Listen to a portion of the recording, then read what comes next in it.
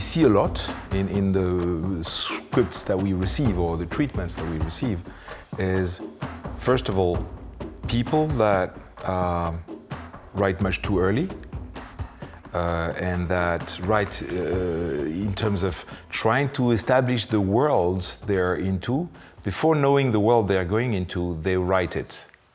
So the writing becomes, the more the writing is early, the more it's a bit poor, because they haven't established their own territory, and they try to establish the territory through putting words on paper, to the point of being sometimes convinced that because they have put words on paper, it's already a performance, and words on paper equals a story, which is not the case, of course. So what we face is often a confusion between I've put words on paper, which is already a performance, because something is more than nothing, but it's just that something, but it is difficult to go from that something to enter the world of a true experience, which is a story, you know? It is also maybe linked to the kind of experience you have as a writer, because if you take a very experienced writer, if he writes words on the page just to get, you know, a role going on, it's not a problem because he knows what it is. It's just ideas. It's just it's not just to get started. So he knows how to consider this text. He knows that he has to look at it in a certain way. It's just maybe there is one thing here that is interesting, and that's all. I know that the work it's after. Then he has to. Maybe it can be useful for him or for her to start working. But with beginners writers, it's a little bit different because writing is in itself very difficult. So when you have written, you're happy with, with the fact that you've written. And then it's very difficult to rewrite it.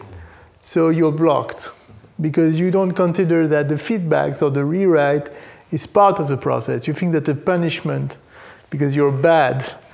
And we see the difference between experienced people and people who are beginners, because beginners, they dramatize or they emphasize the fact that they have to rewrite it, so they've done a mistake and they're not good enough. And then for them, it's very important that they take their time. And then say, okay, slow down. Maybe you wrote something, but now we slow. But for experienced writer, they know that it's time and it's rewrite. So they can do what they want. They can write like this on papers, like it's not a problem. So for me, there is different cases always. To add something, I would say that maybe what you're saying is also implying that the feedbacks that you have when you write the story are part of the process. It's not you writing, the process is not you writing something, it's you writing something for someone who will give you a feedback, the viewer perspective on this story. And this complete loop is the writing process. So writing is not just word on paper. Which is why we shouldn't call it writing. Yeah. We should call it conceiving. And the writing would be the very end of the process. Once you know where it's going, you put it on paper. But there's a difficulty here in the words that we are using. In fact, what you say is that writing is about rewriting. So I think when we are writing, maybe we don't know exactly what we do, but rewriting means that you have to get rid of everything that's not necessary to what you want to convey. So it's as if it's two different moments. The first is like spontaneous and not about judging what you see, because you have to use your imagination, and then you judge. So you get rid, you give shape. It's two different ways of writing. But that's an interesting experience. You can actually use yourself as a critical... As a viewer. As a critical reader. In the first phase, you are creative, and then you can take a deep breath, come back after 1 hour or 2 weeks. You have to get out of the train and become like a cow watching the train. Yes. Thinking, it's not the right way to do it, and then you jump back on the train and you try to change it. It's a painful experience to criticize yourself. It's nice. You know that it's shit, so... And by the way, I would be really interested to understand why, because we all know, all writers know that reading yourself is a much more difficult experience than reading somebody else. You know, you can feel like Einstein on somebody else's work, giving proper feedback, etc. Whereas on your own, you're like not really. It's too connected to your own sensations. So because it came from your own hand, it's difficult to evaluate. What is it? Is it possible to have a few clues about why it is that difficult to evaluate your own writing? Well, you could compare that with when you have to read proof a document. That means finding the spelling errors.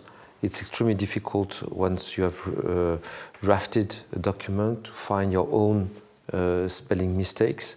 You can even rewrite several times the same word, you know, and you don't even see it.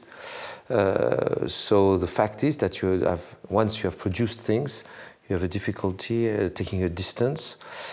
The first reason is semantic, because when you reread your text, you know what it is all about, and you are stuck to the semantic, so what you try to communicate. So difficult then to refocus your attention towards a new target, which are the spelling mistakes. So one solution, for instance, is to read the text from the last word. So you look at the last word and you go backwards so that you are not stuck with the meaning and you just look at the spelling. Obviously, that doesn't work for syntax. So, but you have to work to take some to have some kind of take a distance and not being just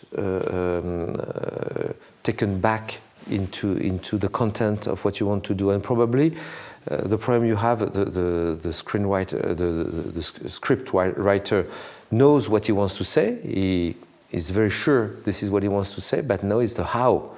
And difficult to take a perspective on the how if you don't have some kind of a technique. And obviously doing it with the third party is very useful because the third party sees things you cannot see anymore. So it's attention and semantics. So you should need, you need others, in fact, but if you work alone, you won't see your mistakes. So what you should do, I know this is what they do at Pixar, it's the writer's room, so everybody's telling the stories working on, embodying, doing the dialogues and the lines and trying to set to give it incarnation. And the others, they just point to the problems. And they're not allowed to give solutions, but they say, here you have a problem, here you have a problem. And they meet like every 3 weeks or every month. And there's no hierarchy, and it's only for writers. So the bosses are not allowed, and it's not judgmental, and it's not a piece of advice. It's just, well, I've got a feeling. But so in fact, the writers around the table are supposed to behave like expert viewers.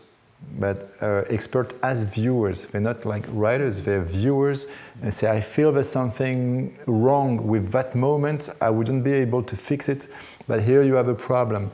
And if like 2 or 3 people in the room have the same hunch, it means there's a problem. You cannot quantify it, but you have to solve it. Maybe it's not at that point where the problem is, maybe it's a long way before, maybe it's in the first scene. But I think this is what we lack maybe in France.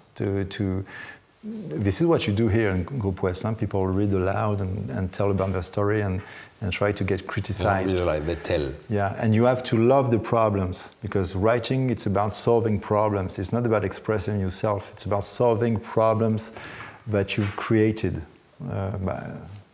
But do you use the different dimensions, sujet and fabula, or story and plot? Because if you know the story, when you're writing the story yourself, you know the story, and you write the plot. Maybe you don't. Often you don't know the story. At what point you know it? But it may change but because of the problem you encounter. And I read that recently. So this is the process they use at Pixar. They say if you think about the first version of the script, it was so bad, it's unbelievable. But every writer knows that he writes bad versions until maybe a few years later, it's good enough to be shot. But you have to give it some time, and you have to be able to change it. And there's so many changes, it's unbelievable. Sometimes between the first and the last version, it's not the same story, it's not the same character at the center, something has changed. But while you were writing something, somebody pinpoints and said, this is good, you should develop it and get rid of the rest. The rest is garbage, but this is amazing, you should tell the story of that character. And that happens. Sometimes it's the bad guy who's more interesting than the good one. So you've got to get rid of the good one and tell the story of the bad guy. I think what we are saying right now is that, because we are talking about the receiver and the spectator, I think what we are saying is that a writer needs his own viewer, and it can be himself if he is able to do it, if he is experienced enough and emotionally able to do it, but it can be someone else, and it's the part of the process that you have a viewer available for you. It can be you, but it can be someone else. And if you have that, then you're doing the job. You're doing all the story creative process. You're not just expressing, as you said, because people start with expressing themselves, and it's okay. But then how would you impress other people? How would you take them into your expression? You can do it yourself if you have the tools, but most of the time you need someone, and it's not an error. It's not a lack of it's good. Culturally, we have something here that has to be still work on. It's like when you tell a dream you had. You know, the dream you had was amazing, and as soon as you start telling it, it becomes bad. You can see it in the lack of attention of the person in front of you. So I think it's a very good proof of quality. If somebody listens to the story you're telling, and it's not just your dream; it's something more. It's all about taking putting the other in the equation, and that is, which is a very rewarding game if you do it. From your own, will. If you're looking for the other to work with you, then it's a joyful process. If you feel that the other is the enemy, then of course, it becomes a problem. But you have to use yourself and some other person. You have to pretend you're somebody else, and you listen to your story, and maybe it's not that fascinating. No? Only possible for experienced writers. Yeah. Or you change modalities. That is, if it's in writing, you read it out loud. Remember Flaubert with Le Gueuloir, who was, shouting his own text in order to hear it a different way and to correct it. But feedback is at the root of the learning process. Without feedback, there is no or little learning progress. In education, we are always very careful to focus the attention of the learner on what makes sense for the learning process. So if, for instance, you say, okay, now let's focus on that side of, because obviously a text is a very complex object, so we will focus on this type of issues, and to give feedback is the only way to take a distance and to see what's going on. So without feedback, except for genius or people who found their own way of correcting themselves, it would be very difficult to improve. Same in music. If you play for yourself, you play like a professional player. And when you listen again, you record yourself and you listen, you can hear all the problems. I speak by experience. But it's a good thing at least to know what are the basic rules of how our brain works, which our brain needs patterns to create meaning. It needs to have some novelty to keep things alive. To attract attention, you need motivation. And so it's not only that you attract the viewer, but the viewer has to bring something to the table and to be active in the viewing process, and obviously being able to get the full attention, or at least the partial attention of the viewer.